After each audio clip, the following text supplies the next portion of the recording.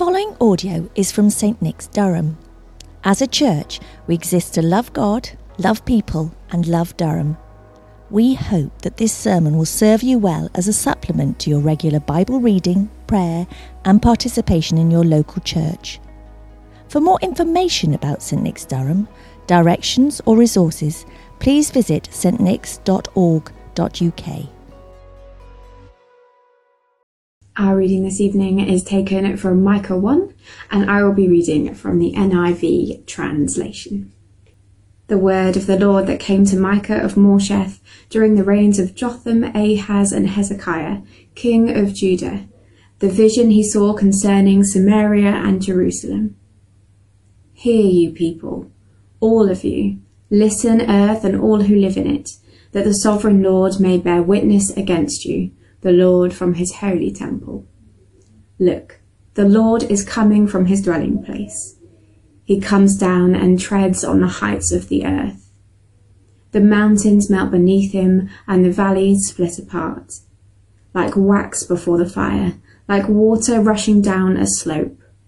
All of this is because of Jacob's transgression, because of the sins of the people of Israel. What is Jacob's transgression? Is it not Samaria? What is Judah's high place? Is it not Jerusalem? Therefore, I will make Samaria a heap of rubble, a place for planting vineyards. I will pour her stones into the valleys and lay bare her foundations. All her idols will be broken to pieces. All her temple gifts will be burned with fire. I will destroy all her images. Since she gathered her gifts from the wages of prostitutes, as the wages of prostitutes they will again be used. Because of this, I will weep and wail. I will go about barefoot and naked. I will howl like a jackal and moan like an owl. For Samaria's plague is incurable. It has spread to Judah. It has reached the very gate of my people, even to Jerusalem itself. Tell it not in Gath, weep not at all in Beth Ophrah, roll in the dust. Pass by naked and in shame, you who live in Sephir. Those who live in Zaanan will not come out. Beth Ezel is in mourning, it no longer protects you. Those who live in Maroth thrive in pain, waiting for relief, because disaster has come from the Lord, even to the gate of Jerusalem. You who live in Lachish, harness fast horses to the chariot. You are where the sin of daughter Zion began, for the transgressions of Israel were found in you. Therefore, you will give parting gifts to Morsheth Gath, the town of Aksib. I will provide deceptive to the king of Israel. I will bring a conqueror against you who live in Mareshah. The nobles of Israel will flee to Adullam. Shave your head in mourning. For the children in whom you delight, make yourself as bold as a vulture, for they will go from you into exile. This is the word of the Lord. Thanks be to God. Good evening. Let me add my welcome to that of Zoe's. And if I haven't met you, which is quite likely in these circumstances, my name's Brandon, and I'm on a staff team here at St. Nick's, and I'm also studying at the university. Let's begin with a word of prayer. Heavenly Father, we thank you for speaking these words, for teaching your people throughout the ages just what kind of God you are like. Slow to anger, abounding in steadfast love, and one who is ever willing to forgive your children. Please send your Spirit once more. Teach us from these words, by the power of your word, and in the name of Jesus Christ. Amen. Amen. Well, if you didn't catch the last part of that verse, let me read it for you again. Shave your head in mourning for the children in whom you delight. Make yourself as bald as the vulture, for they will go from you into exile. Imagine putting that on a Valentine's Day card. Micah, at first glance, seems like one of those street corner preachers, just the one who's there just to ruin everyone's night. Perhaps Micah appears in your mind as the guy in one of those sandwich board signs, painted with the phrase, the end is nigh, or even worse, turn or burn. Maybe Micah's words remind you of a church you left long ago. One of those holier than thou, could never live up to their standards kind of situations. How do you hear these words that we've just read? What's your reaction? Well, tonight we kick off a sermon series on Micah that will run until Easter. And one of my hopes during this series is that you would better understand this book and gain some tools that will help you read other parts of Scripture. My other hope, and slightly more important in my mind, is that collectively we would rediscover what Walter Brueggemann calls the prophetic imagination, and that we would gain a glimpse of the world that is on offer from our God, one free from violence and full of justice. That we would begin to see past our broken reality and gain a vision for how God wants to change this world and how we can join in with that work. So for the rest of our time, I want to unpack this first and challenging chapter and give some principles that will help us work through this book in the weeks to come. Because friends, this book will change your life. I know it doesn't seem that way from the first chapter, but stay with me for the next little bit. Stick with us for the next few weeks, and I think you'll see what I mean. All right, so diving in. The book begins with a historical overture, right? The word of the Lord which came to Micah of Moresheth in the days of Jotham, Ahaz, and Hezekiah, the kings of Judah, concerning what he saw about Samaria and Jerusalem. Right. I enjoy history probably a bit more than you do, but give me like 3 minutes, because I think this will really help us understand the book, okay? 3 minutes. Micah was a prophet. Good so far, right? Micah was a prophet from the latter half of the 8th century, which is the 700s for anyone who gets confused with the dates like I do. So 8th century BC. Now these kings of Judah referenced here were in power from 742 BC to about 687 BC. Throughout the book, Israel and Judah are mentioned. But now remember, after the reign of Solomon, the kingdom was split into two, with Jerusalem as the capital in Judah in the south, and Samaria as the capital of Israel in the north. Now, the 8th century was a happening time, all right? Now, especially in this latter part. Assyria was the dominant superpower of the time, right? Assyria, Nineveh, this is what was happening in Jonah, right? Throughout this whole century, they are just trying to take over the world, and they get pretty close at some points. And it normally went like this. Assyria would come in and dominate and destroy everything until the various kingdoms paid them to leave. And once they left, or the king would die, the subjugated countries would rebel. And they didn't want to keep paying tribute, right? That makes sense. Sort of, because Assyria would just come back in, beat them up even more, and demand more money. And the cycle would just kind of repeat that way. Now, in the 730s, the northern kingdom of Israel and Syria, which is even more north, team up and rebel. And they want Judah, the southern kingdom, to join them. But King Ahaz, mentioned here, declined the offer because, well, he didn't want to get beat up. Makes sense. I wouldn't want to get beat up. So Israel and Syria promptly attack him and beat King Ahaz up, right? So what does he do? 2 Kings 16 tells us that he cried out not to the Lord, but to Assyria, right? He offered to pay Assyria for their help, and he did so by taking money from God's temple. So Syria came, they saw, they conquered, and then Israel had to pay them to leave again. But that arrangement didn't last long because Israel rebelled again, and in 722 BC, Assyria attacked and conquered Samaria. They took their king and their people and deported them. And the book of Kings explains that the reason for Israel's destruction was that they had forsaken their gods and turned after idols. Now, Judah was spared this destruction because of their treaty with Assyria, but they still had to pay, right? They didn't get beat up, but they still had to pay.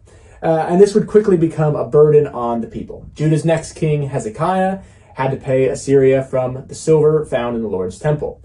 He also rebelled against Assyria's new king, which is named Sennacherib, which is the coolest name in history, so remember that, Sennacherib. And in 701 BC, Sennacherib's army absolutely destroyed southern Palestine. They took over much of the hill country of Judah. Right? In Micah 1, starting at verse 10, the prophet names a series of towns which roughly corresponds to the towns destroyed by Sennacherib in that campaign. Among them, a city named Lachish is mentioned, which was the second most important city to Judah besides Jerusalem. In the British Museum, maybe you've seen it, but they have a huge relief from the walls of the palace at Nineveh, which depict the destruction of Lachish. Prisoners and the spoils of war are paraded past Sennacherib.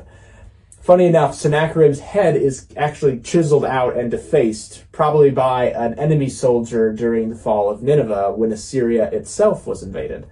So there's at least a little justice in this world. Now, this seems a bit foreign and far away from us, so let me put it in terms of the Northeast. So pretend that the center of Durham, the cathedral, is Jerusalem and the temple, okay? It would be like if a foreign superpower invaded and slowly took over, starting in Edinburgh, which is about the same distance away Damascus would be of Syria. And then Samaria is destroyed, right? 722 BC, right? And that's just a little north of Newcastle, Morpeth area. All right, everyone is suddenly deported. The cities are on fire. You could see and smell the smoke. And from there, this superpower takes out Lachish, which is about the same distance as Barnard Castle. And they slowly work their way back towards Durham. Even at one point, they are just across the river.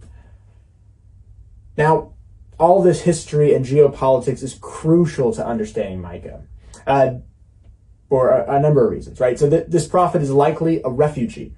He is a man who has suffered the oppressions of war, of violence, of political elites playing fast and loose with the treasury. Right? We can imagine that he had watched these armies desecrate and destroy his world, watching his town go up in flames as he escaped with his family and friends, remembering all the ones who didn't make it out in time. So he's standing in Jerusalem, crying out against the powers that be and declaring that all of this is their fault. One of the key things to understanding Micah's message is this, that all of what he says comes from a place of suffering, oppression, and of rage. He is in deep pain, angry at the injustice he has witnessed. He probably had been preaching the same kind of message for a long time.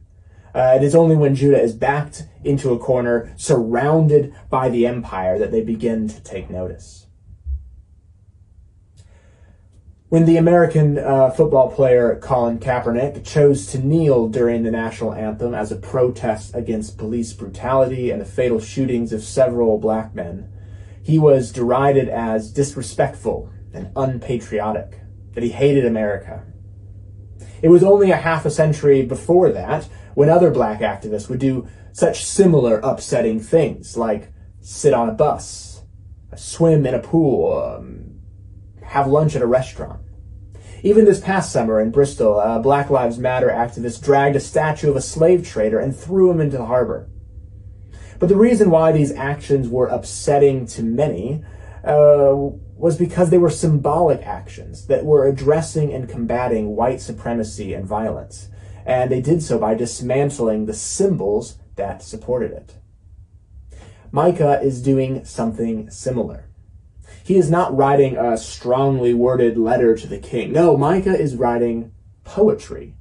His work is full of symbolism, double entendres, ambiguity, meant to draw his listeners in, to engage them at a certain level that pushed past what they saw on the surface.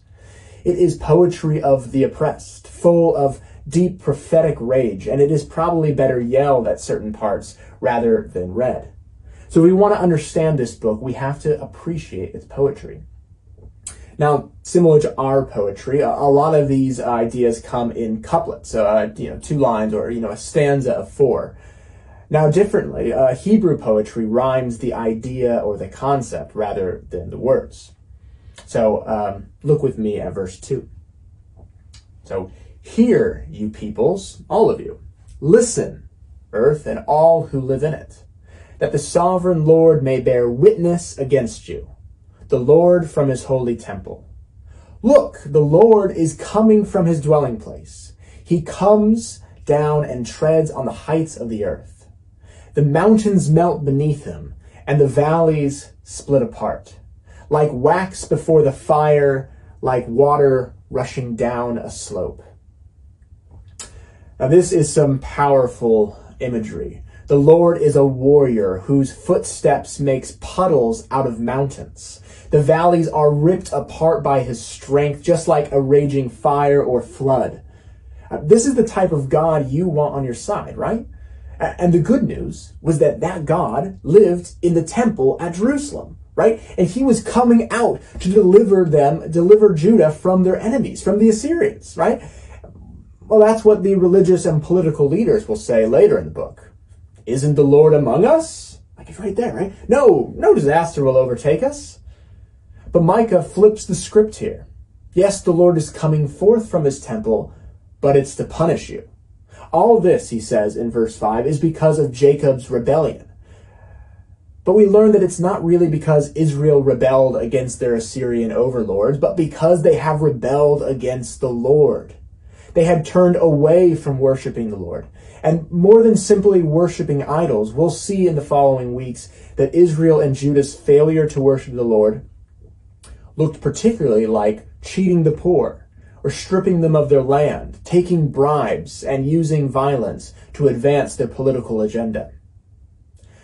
Micah imaginatively points his audience to the smoldering ruins of Samaria and all the other destroyed cities and says that this too will happen to Jerusalem. And that all of this is happening because you do not love the Lord and you do not care for your neighbor. Micah tells his audience to shave their heads. Be prepared to weep and mourn and lament because your children will grow up in exile as a result of the choices you have made. Micah's theological vision can sound startling. He might as well have said, roses are red, violets are blue, care for the poor, or else God will destroy you. No, I had to. It's Valentine's Day. Come on, I had to do. Okay. But if applied to our context, especially during this pandemic, we might arrive at a very tricky question, right? Does this mean that God is behind the pandemic? Was there some particular sin we committed to bring this plague upon ourselves? And I'm sure we can come up with many, many things we think are worthwhile for God to punish. And Christians have been spectacularly awful in this area, often pushing the blame onto the victim rather than the perpetrator. More often pointing fingers at every other person except themselves. But Micah doesn't do that.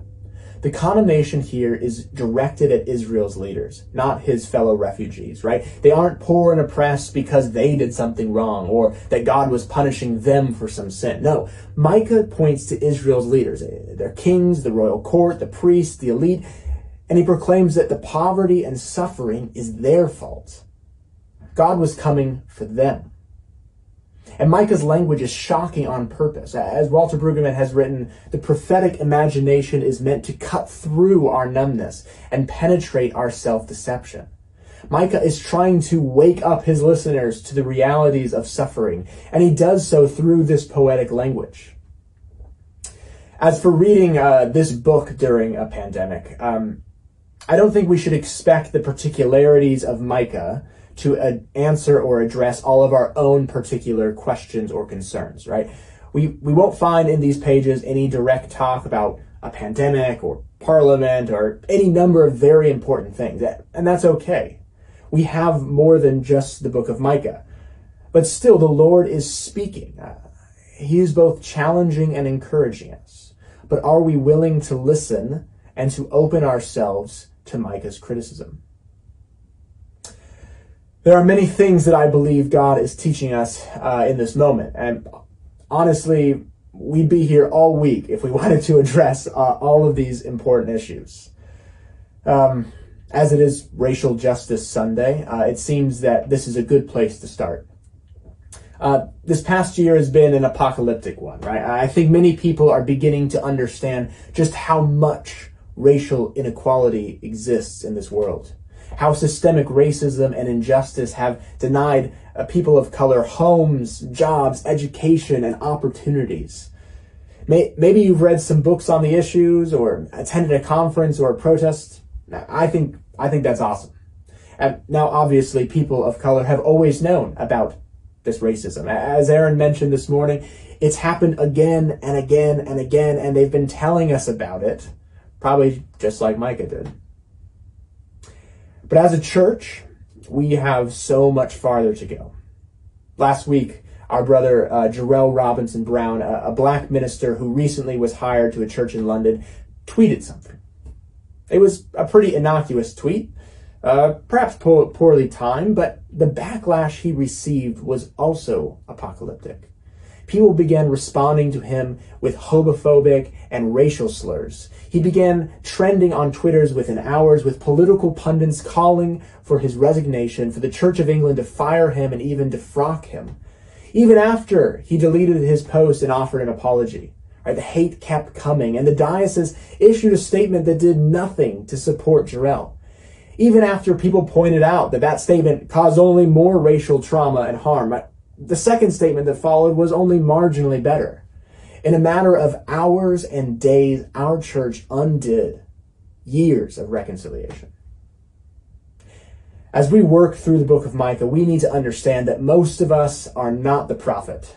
We aren't Micah. We are not innocent in these matters. But knowing many of you at our church, we aren't the villains Micah is railing against either. But we are somewhere in the middle.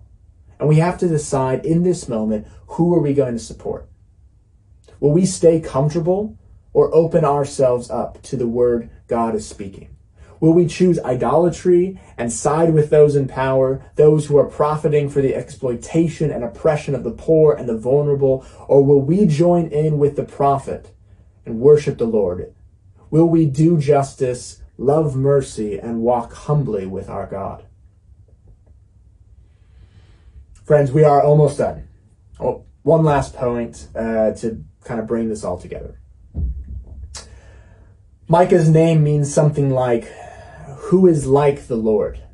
It's a question that underpins much of the book. What is God like? And how should that knowledge change us?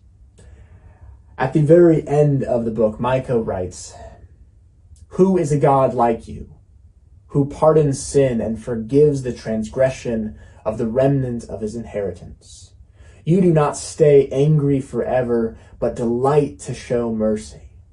You will again have compassion on us. You will tread our sins underfoot and hurl all of our iniquities into the depths of the sea. You will be faithful to Jacob and show love to Abraham, as you pledged on an oath to our ancestors in days long ago. Micah's message comes from a place of suffering and rage, but it is supported and held by his hope and trust in God. Micah saw that God was disciplining his people, but even the exile was not complete abandonment. God would return once again to his people. He would save them. He would bind up their wounds, and he would forgive their sins. At the end of the age, he will bring lasting justice and peace, where people beat their weapons into gardening tools, where there will be no war and each person will live securely on their own land. This is the prophetic vision that sustains Micah. As Christians, we believe that in Jesus Christ, God has made good on his promises to us. We believe and confess that Jesus is God with us, a God who comforts us in our afflictions and upholds us in our trials. He is a God who speaks a word of blessing over us. Blessed are the poor in spirit, for theirs is the kingdom of God. Blessed are those who mourn, for they will be comforted.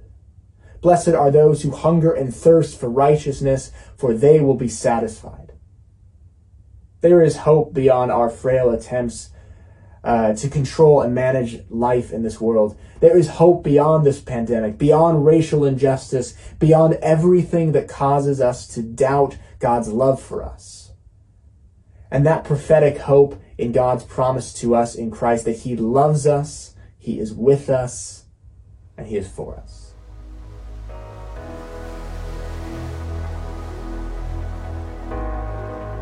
Thank you for listening to the St. Nick's Durham podcast.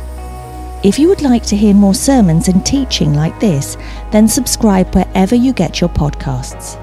For more information about St Nick's, visit our website at stnicks.org.uk.